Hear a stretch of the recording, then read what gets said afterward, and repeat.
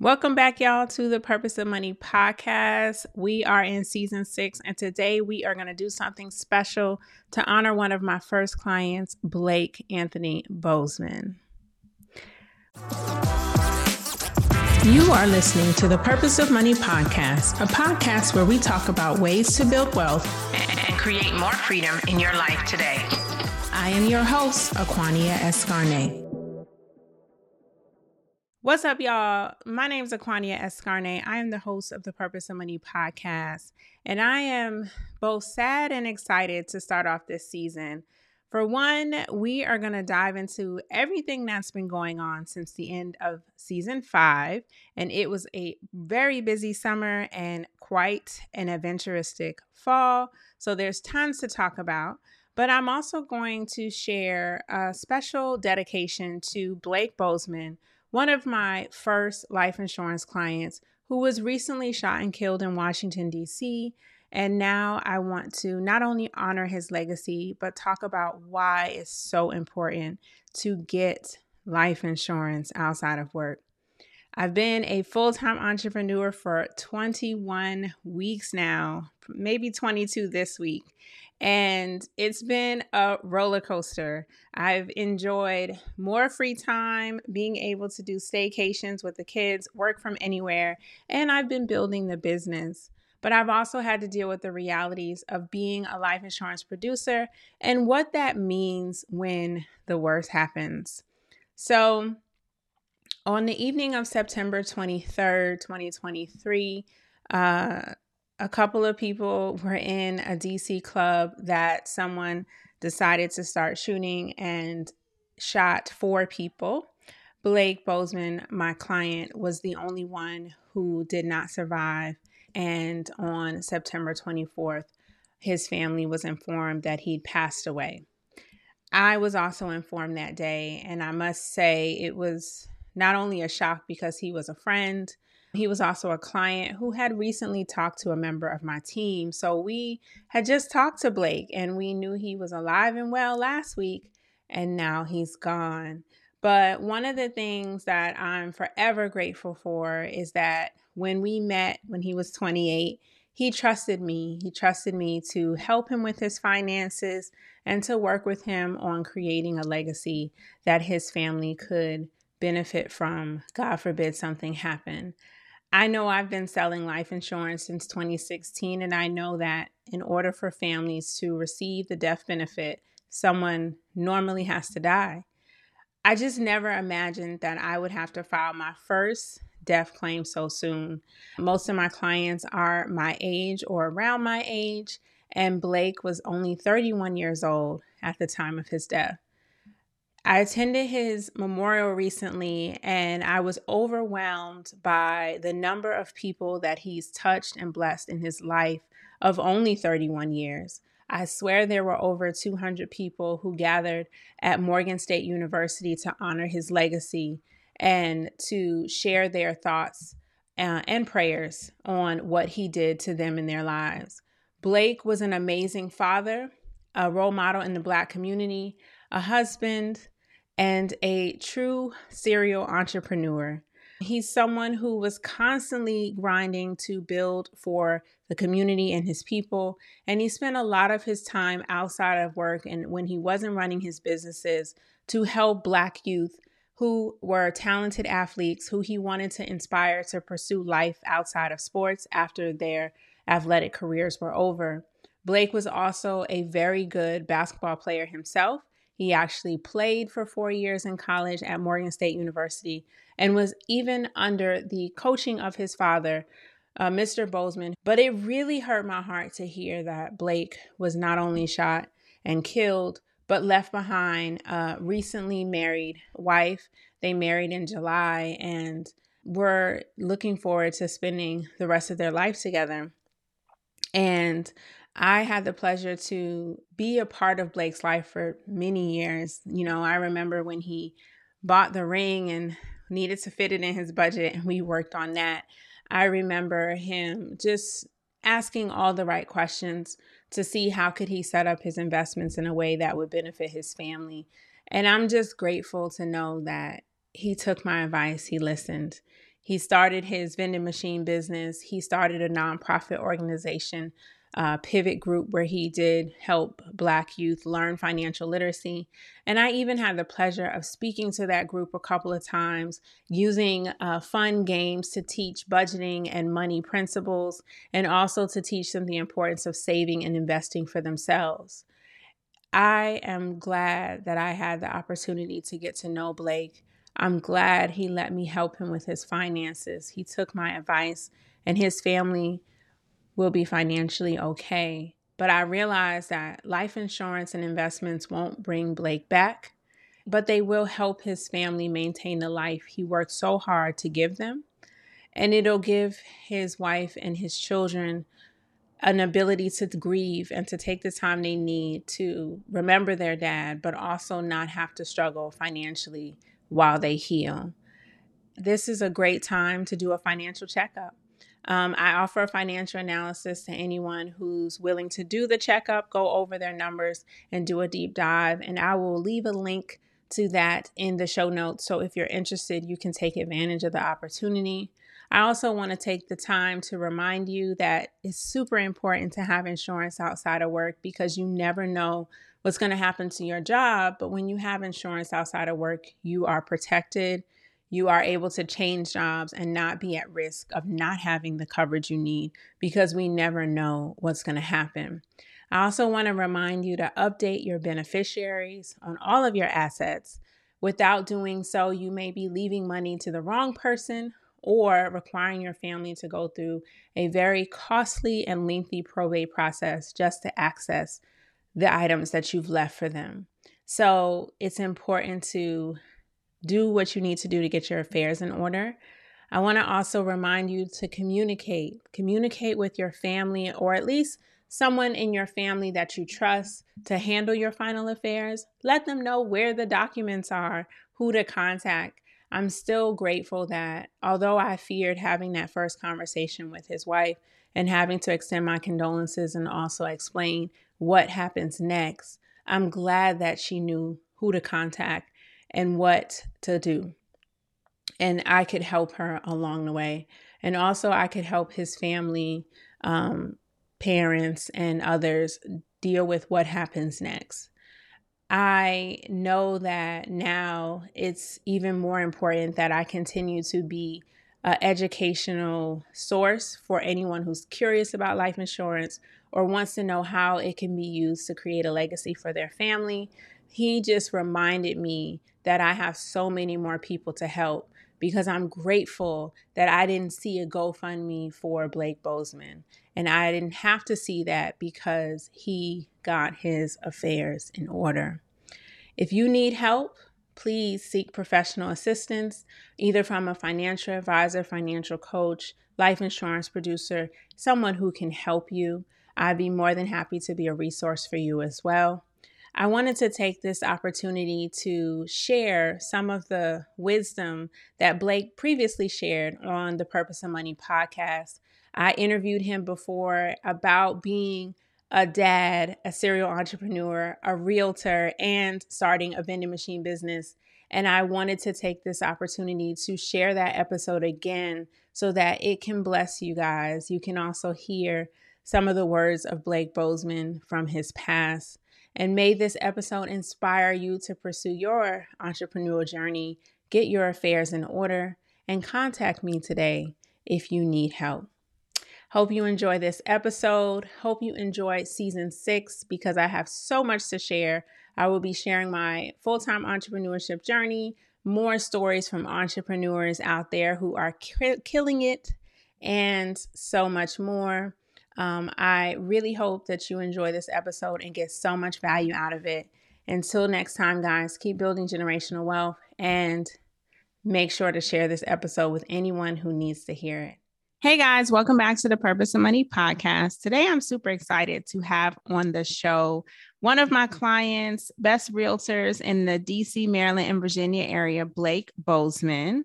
He is a realtor who loves to talk, sell, and buy real estate, but he's also the new up and coming vending machine mogul. so I say. He's here today because I want to talk about how to build multiple streams of income, specifically in the space of vending machines. And then we'll talk about some of the other stuff Blake has going on. So, hi, Blake. Welcome to the show. Hey, thank you for having me, Aquania. I am excited and happy to be here. I am too. It's not that often I get to interview some of my clients on the show, but I remember when we first met, we just started out talking about finances. Mhm. You had a 9 to 5 job and Yeah, your family. Tell the audience for me what has happened since then, because I feel like you've been on a roller coaster. yeah, so much has happened since then. So, yeah, I don't even remember the organizing platform or how I came about the meeting that you all had scheduled. I've always been curious and interested in finance, just from the perspective of how can we make our money work for ourselves and how can we multiply it. And I think it was great that we were able to connect that way. At that time, I was doing contracting. I was doing procurement and acquisition for Department of Defense, DoD agencies. And I'm not even sure I had even had my real estate license yet. If I did, I certainly wasn't, I hadn't quite gotten started. No, Um, you didn't have it because that was a part of our discussions is yeah, how to transition into full-time yeah, entrepreneurship. so I was one income, W-2. And yeah, I wasn't happy with my career. I'll be frank and say I was getting paid pretty well, but it wasn't fulfilling, and I was just uneasy about showing up to work 5 days a week and my work commute and everything like that. And so that's where I was then. How many years ago was that? Was that maybe four? Was it Four or about 4 years 5 years. ago? Yeah. Yeah, it Four was or about five years. 4 years ago. And yeah, since then, I guess we can fast track to now. I don't have any W-2 income at the moment. So I vacated my position and that entire industry doing consulting work for the federal government. And I'm a full-time realtor and entrepreneur. That's Uh, excellent. And what yeah. is it that prompted you to change? Why real estate? You could have gone into a different career. You could have transitioned into a different type of business. Why Mhm. did you choose to become a realtor? It's interesting. Knowing what I know now, I wish I was more interested in real estate when I was younger. Just hearing and listening to different things and learning how many real estate has produced a number of millionaires. I believe most of the self-made millionaires earned that reality through real estate. But even if it's not becoming a millionaire, I just think there are so many different avenues through real estate where you can obtain and achieve financial freedom, because ultimately, I mean, to me, money affords and offers you the freedom. At least that's how I see it, the freedom to really enjoy what life has to offer. And from my perspective, it's pretty hard to do so without money.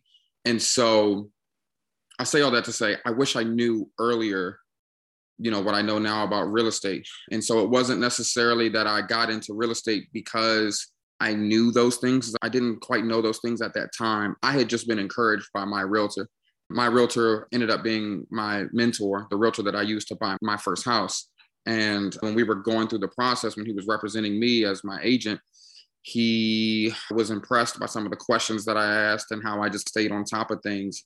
Being an active realtor now and dealing with so many different clients, I just assume that based on his interaction with me compared to some of his other clients, he just saw something in me. And so he encouraged me to go ahead and get into real estate. And at that time, though, I was just looking for additional money. I was aware of multiple streams of income, but I hadn't actively pursued or engaged a means by which I could earn additional income. And so with that desire, I said, let me just go ahead and get my real estate license so I can just make some extra money. And then slowly but surely became pretty good at it. And I was really interested in it and developed a passion for it to the point where I was doing so much business as a realtor that I did begin to entertain the idea of doing real estate and being a realtor full time. But initially, I had no intentions or no plans of being a 100% commission based type of guy that has no W-2 consistent income. I had all the same concerns about what about health insurance and what about 401k and I need consistent paychecks. And so I had no intent on becoming a realtor, but I guess life had other plans. I love that. And I like how you started out part-time. You saw how it was for you and you adapted to the idea of going full-time, which you did transition into, I think, wisely. We had a couple of meetings where we kind of looked at your budget and all the expenses you had and trying to eliminate debt too before going full-time. Mm-hmm. So now that you are a full-time realtor, full commission-based person, I've also seen that you've branched out into additional income streams that are slightly more passive. So for those listening, active income is the income that you do some work to get the return, like going to work every day and then getting a paycheck every 2 weeks. But passive income might involve some setup, but then it's just money that comes in your sleep. A lot of people have been talking about vending machines as the best passive income stream because you set up the machine once and the money keeps coming. What encouraged you to specifically choose vending machines? And do you think that's actually how it's working out for you? If you don't mind, let me give some background to this. So in addition to me becoming a realtor, I've just always been the type I always believed in multiple streams of income and passive income. My introduction to passive income was there was some like multi-level marketing that was going on when I was in college. So there was Wake Up Now, there was Vima, there were these, I forget exactly what they call them. Some people call them Ponzi schemes or whatever. They're legit and they're legal, but it really introduced me to and taught me passive income. And so once I graduated beyond that level of thinking of like the multi-level marketing, some of the things that I was always trying to think of different ways to earn more money. One of the things I even did was I bred my dogs. I had 2 dogs. I bred them. I tried to sell puppies. And I was just like, this is not for me. This is too much work. This is too much work cleaning up after the mess and they stink. And it was just a lot. And so I tried different things, real estate being one of them. I was going to develop a whole business breeding these dogs. It took one round of that to realize that wasn't for me. And then I was listening to different ideas and I came across the vending machine idea. And so like anything that I'm going to commit myself to, I did a ton of research first. One thing that I stand strong behind is, man, if you're going to really pursue something, then take the necessary steps to do it the right way so that you're not winging it. So the vending machine business, for example, I paid for a few different ebooks and I probably did a course or 2 to learn the ins and outs and the nuances and just to basically make sure that I did my due diligence beforehand. I just look at it. We pay for so many different things. I'll easily go out and spend money on a dinner or lunch or entertainment or vacation or whatever the case may be. And so if I can do that, then I can surely spend money educating myself and learning a new skill. And I got into I did all my homework and made sure that I knew what I was getting myself into. And it's been really good. It's been really good. I stand firm behind the vending machine business if done the right way. If I can go into some of the pros and cons or some of the obstacles to answer your question, yes, it's absolutely passive income. Ironically, I just came from refilling a few of my vending machines. That took me 30 minutes or so. And now I'll be making money over the next few days before I have to return to the vending machines to refill them again. And so in that sense, it is passive. I do a little bit of work by refilling the machines. I'd laugh and joke with people. And when they ask me about the machines, I say, I could do this hungover if I needed to. And so that part of the business is easy. You're putting snacks in a machine. You're putting sodas in a machine. That part is easy. The tough part of the business is actually securing the locations. Your homework and your research is where you'll learn which locations to pursue, how to introduce yourself to them and build those sorts of relationships, and what sort of things you want to negotiate, what sort of factors you want to consider, what things make a location a good location to put a vending machine in. That's all the homework part. And then some of it, of course, will be osmosis and trial and error. But the hard part is actually getting the locations. And I tell people, you have to be comfortable or step out of your comfort zone and be willing to talk to people. I'm sure we've all answered a doorbell at one point or another, and on the other side of our front door was a salesman. They were either selling home security service or one of those utility companies that promise that they can lower your electric bill or something like that. And so it's not the same as that, but it's not too far off. If you're going to be successful in the vending machine business, you've got to be willing to park in the parking lot, walk through the front door of any old establishment and talk to the decision makers and sell yourself and your business. And so most times it'll be a no. And so that's the second layer behind the challenge in that, in this pursuit and in this endeavor, is that you have to be willing to talk to people, and and you have to be able to convey yourself in a manner with which they'll believe in you and your business. And two, you have to be willing to take the L's on the chin and keep it moving, because it's a numbers game. I've been able to successfully get, we've got 8 machines at 7 different locations in about 6 months. So we've experienced some rapid growth, but out of the 6 locations we have, I've tried 60. Wow. It's one of those things where most times an establishment, whether it's an apartment or whether it's a gym or whether it's like an auto shop, most times they're either going to say, no, they're not interested. They have a machine already, or they'll at least entertain and engage the discussion. But quite frankly, it doesn't lead to an agreement and you bringing a machine to their place. So you got to follow up, and you can't allow the no's and the rejections to convince you to quit and that you can't be successful at it.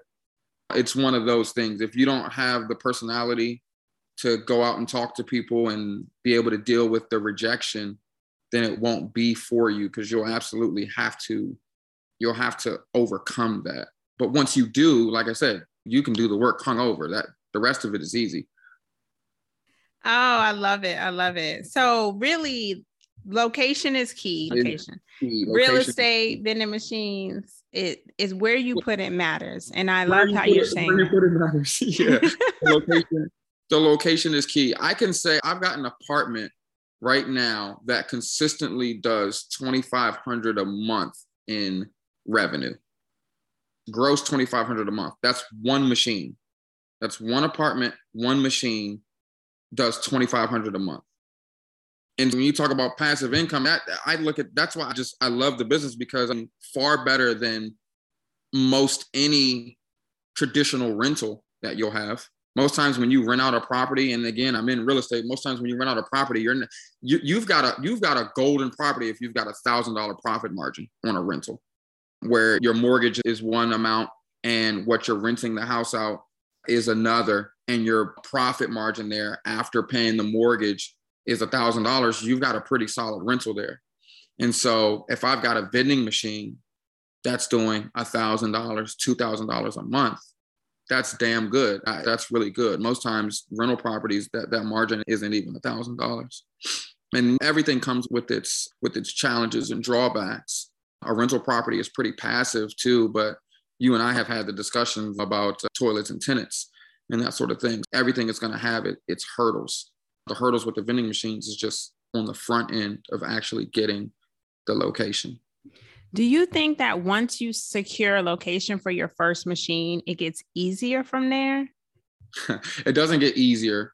I'd say it's whatever the scientific term is for whatever that does for your brain, where it's just where you realize that it's possible and that it can be done. And then when you start that first few times that you go to the machine and you collect cash, or when you're checking your mobile app and you're seeing the sales. I remember the first few sales. Were like, wow, this is really working. We're really making money off of this machine that we set up. And we set up the machine, filled the machine, locked it up, and left it alone. And it was making money. So it doesn't get easier, but I think it's healthy encouragement to keep going.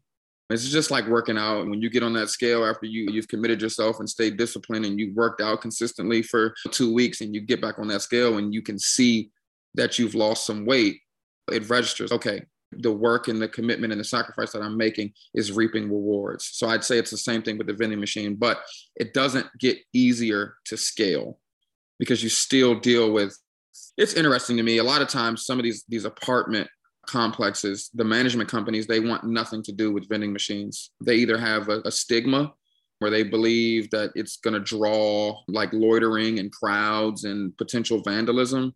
Sometimes it's just they don't care because it's not something that's a part of their profit model and their business. And so if they can't really make money off of it or money that they deem worth it, then they don't care. And then sometimes some establishments, they'd rather operate their own machine as opposed to allowing someone else to come in and make money. So you're going to always encounter that, but you've just got to keep going and find the locations that are open to it. And then, like I said, your follow-up game has to be good. I've got a location, the newest location, I actually had this location sign a contract. It's probably been 2 months since they first signed the contract. And then I received a phone call yesterday saying that they were finally ready for us to come bring in the machine. A different location. I still don't have a signed contract yet, but I've literally been massaging that relationship for a year. The first time that I reached out to that particular property manager was last year. Now, I didn't hit her up every month or every week or anything like that. That's harassment. But I did follow up with her a few months later and ask if I just touched base again, because I have a few locations nearby. And then sometimes it might be a location where it might take you weeks or it might take you 3 months or so before your proposal gets up the chain of command. The property manager working at the location, they're the gatekeeper, if you will. And so then they've got to send that up to the regional. And then I'm sure it's not the top priority for the regional. And it's probably not the top priority for the property manager on site either. And so they may not answer the phone, or you may call and they may have forgotten about you, or they may say, hey, I'm going to send you an email. And then they never send you the email, but you've got to follow up and you've got to say, hey, it's me again. I know you asked me to do such and such, or remember you told me to call you back. It would be a better time if you call me after the new year. So then you got to make sure that you set a reminder and you call them after the new year, that whole sort of thing. But once you get in there, you're golden. Follow-up is key. And there's a saying that's the fortune is in the follow-up. Have you ever heard that term? I haven't heard that, but it is true. Yeah, that's where all the money was made. Yeah. I'll follow up. Serious. And so the fortunes in the follow-up is really to inspire entrepreneurs to keep following up, because that's normally the hardest people to stay on top of, that you follow up the most end up being potentially your most lucrative sales or your best client. You just need to continue to follow up. So I love that, all the gems that you dropped. And then there's the idea of perseverance in the vending machine space, and understanding that you may not be talking to the person that's in charge. And I think that's important. So many people think I'm supposed to communicate to this person because that's the person I see or that's the person I know, not realizing they have a boss or they're not the boss, right? Yeah.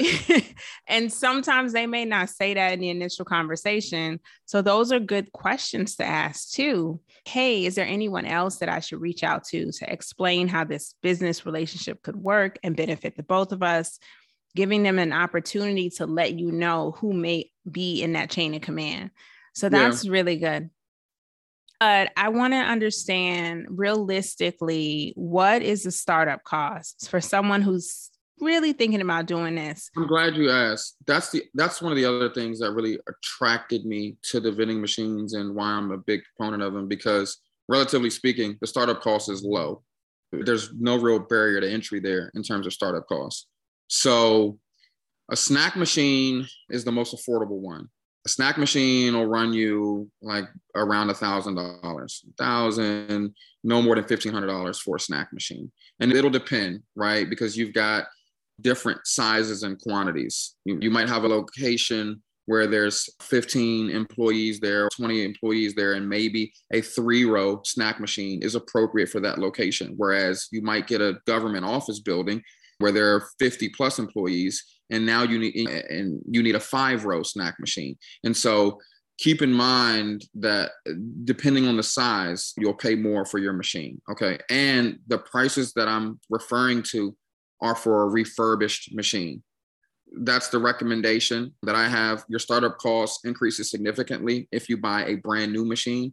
And you might be able to find cheaper machines if you purchase a machine on Facebook Marketplace or OfferUp or Craigslist. But in my opinion, there's risk with that I don't want to take, in terms of not knowing the condition, not having any sort of warranty, and then I have to physically go get the machine and transport the machine and everything like that. I'd rather pay for a machine refurbished, that has been worked on, and that seller or manufacturer or wholesaler can guarantee that this machine works.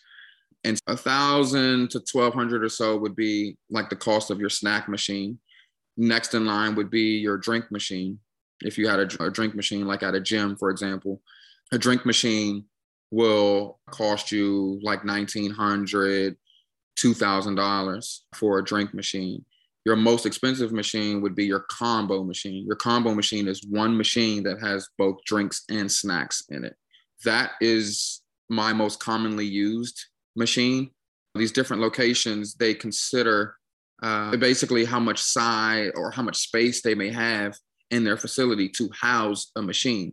And so it's a lot easier to accommodate one combo machine than it is to accommodate one snack plus one drink, when you're just speaking of floor space and where on the wall you're going to put the machine, et cetera. And oftentimes one combo machine is enough to handle the volume and the traffic of a location anyways. And so it just makes more sense. But your combo machine can run you anywhere from $3,000 to $3,500. And so that's the tier of prices, right? Now, technically, all you really need is the machine plus your inventory, which would be you getting your snacks and your drinks, whether that's Sam's, Costco, BJ's, Restaurant Depot, etc. We'll say ballpark anywhere from $300 to $500, right, for your inventory, for you to go purchase the things that you're going to put in your machine. And then on top of that, technically that's all you really need. Now you'll have to, in order for your machine to work, you need coins to dispense change for people. So you might spend $20 for your quarters, nickels, dimes. But so if you go with the bare necessities, where you've just got machine, inventory, coins, you can be in business for, what is that, $2,500, $3,000 if you're putting up a snack machine somewhere. If you're doing a combo machine, you're in business for $5,000 or less. So it's low cost entry. And as I said, if you've got the right location with a good amount of foot traffic, your ROI you'll make your initial investment back in a month and a half, and then everything is profit from there. And so I love it from that standpoint. It costs a lot more to try to buy an investment property. So there's other avenues through which you can generate an additional income source or passive income, but the vending machine business, it doesn't cost much to get in. Now, of course, I elaborate on other suggested components of your business in order to be successful. Like, of course, eventually you'll want to LLC and make sure that you have a business. You might want a landing page. You might want an email account so that when you are reaching out to these business owners and these property managers and whoever the owner of the gym is, et cetera, that you're not sending them an email from BlakeLakersFan@gmail.com. You're sending them an email from Blake.Bozeman@vitalvending.co. Because again, we're talking follow-up. We're talking, they've got to believe in you. They want to believe that you're a legitimate business, and you want them to take you seriously. And so there's different ancillary costs there. You'll likely need some storage bins. You'll likely need a dolly to help you transport. You've got cases of water, cases of Gatorade, et cetera, et cetera. My business partner and I, we recently got a storage unit because we've scaled to that point where I have a garage, but I've got cases of Gatorades and sodas and stuff in my garage. So now we went ahead and committed to getting a storage unit. Costs us just under $60 a month. So even that itself, it's not expensive. We have insurance, a lot like liability insurance. So some locations, they may require, hey, we want to make sure that you've got liability insurance just in case this place burns down. We know that your business and your machine is insured. I know for schools, typically, they'll require that you have insurance before they agree to place one of your vending machines in their school. You have to have insurance. So there's different costs there, but technically you don't necessarily need those things to get started. You could start to generate some profit first and then grab yourself some storage bins, grab yourself a dolly, get one of the other things that I recommend. And one of the things that we did from the jump, we went and I got on Fiverr.com and I created a logo. And so after creating the logo, I then reached out to a guy I knew to get some polos made. So now when I'm entering these potential locations, I'm walking in with a folder and I've got a printout of, like, I've got a one pager that speaks a little bit about my business. I've got a logo on there. I've got a business card with my logo on the back, my name, my business email. I've got a polo on with my logo. So I'm a legitimate business. I'm not just some guy that woke up 3 days ago and decided I was going to try to get some vending machines, which is fine. Sometimes you got to get it, you know how you can get it. But if you've got the means, and when you get the means after your first profitable machine, those are some of the other expenses that you'll want to consider as you scale your business. Okay, that's really good. I have a quick question though. Do you buy the machine before or after you find your first location? You don't buy that machine until you've got a signed agreement from the location that they want that machine.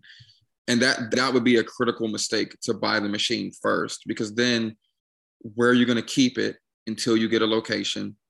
Once you get the location, they may say, we want a combo machine, but you went and bought a snack machine from somebody on Instagram already.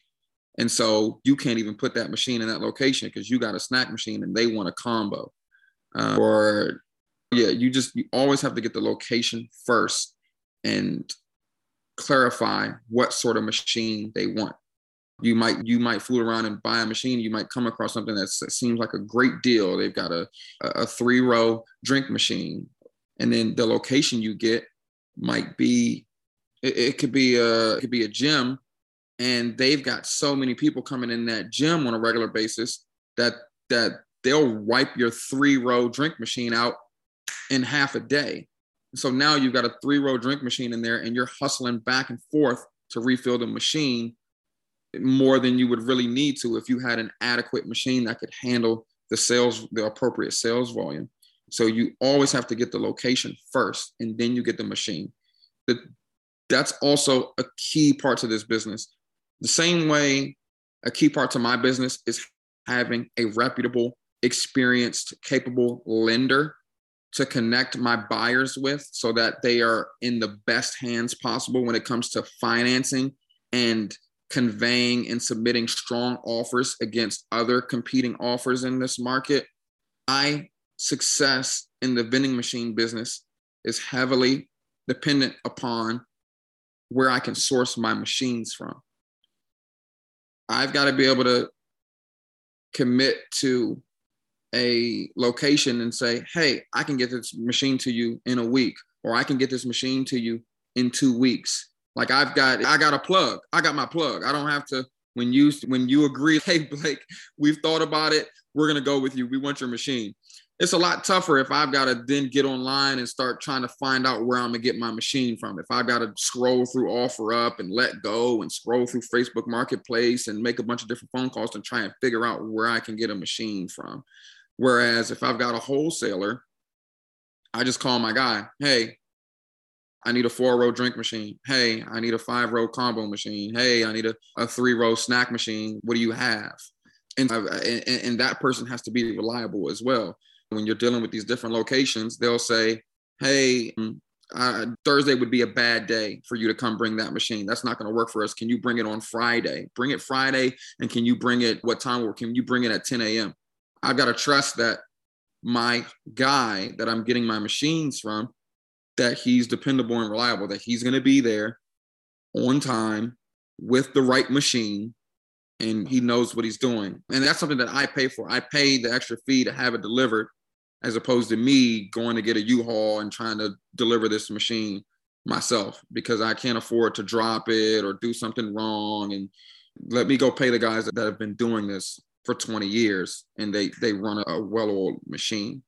And so that's key, having a wholesaler for where you get your machines from. And see, that's something that's information that I offer in one of the resources, because it makes your life so much easier when you've got a plug, because you got to know where to get your product from. This has been super fun. Now, the name of the show is called The Purpose of Money. And I ask all my guests this. It's my signature question. What is your purpose for money? My purpose for money is for freedom. My purpose for money is for freedom.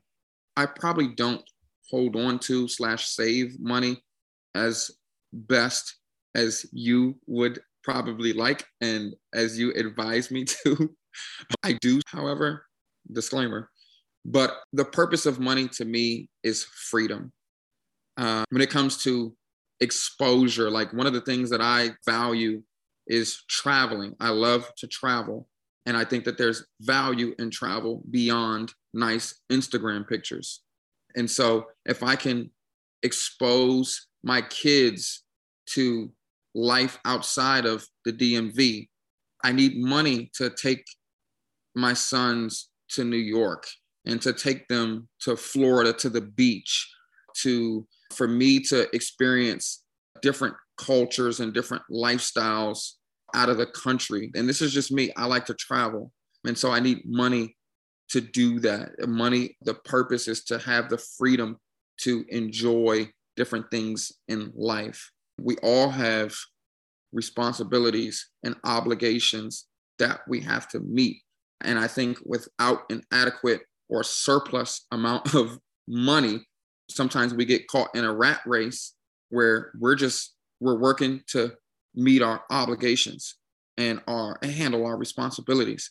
But I don't view that as freedom. At this point, I'm a slave to the money and I'm a slave to my job, because this is all it's affording me to do, meet my responsibilities. But I want to do other things. I want to go somewhere nice. I want to be able to go to Trulux.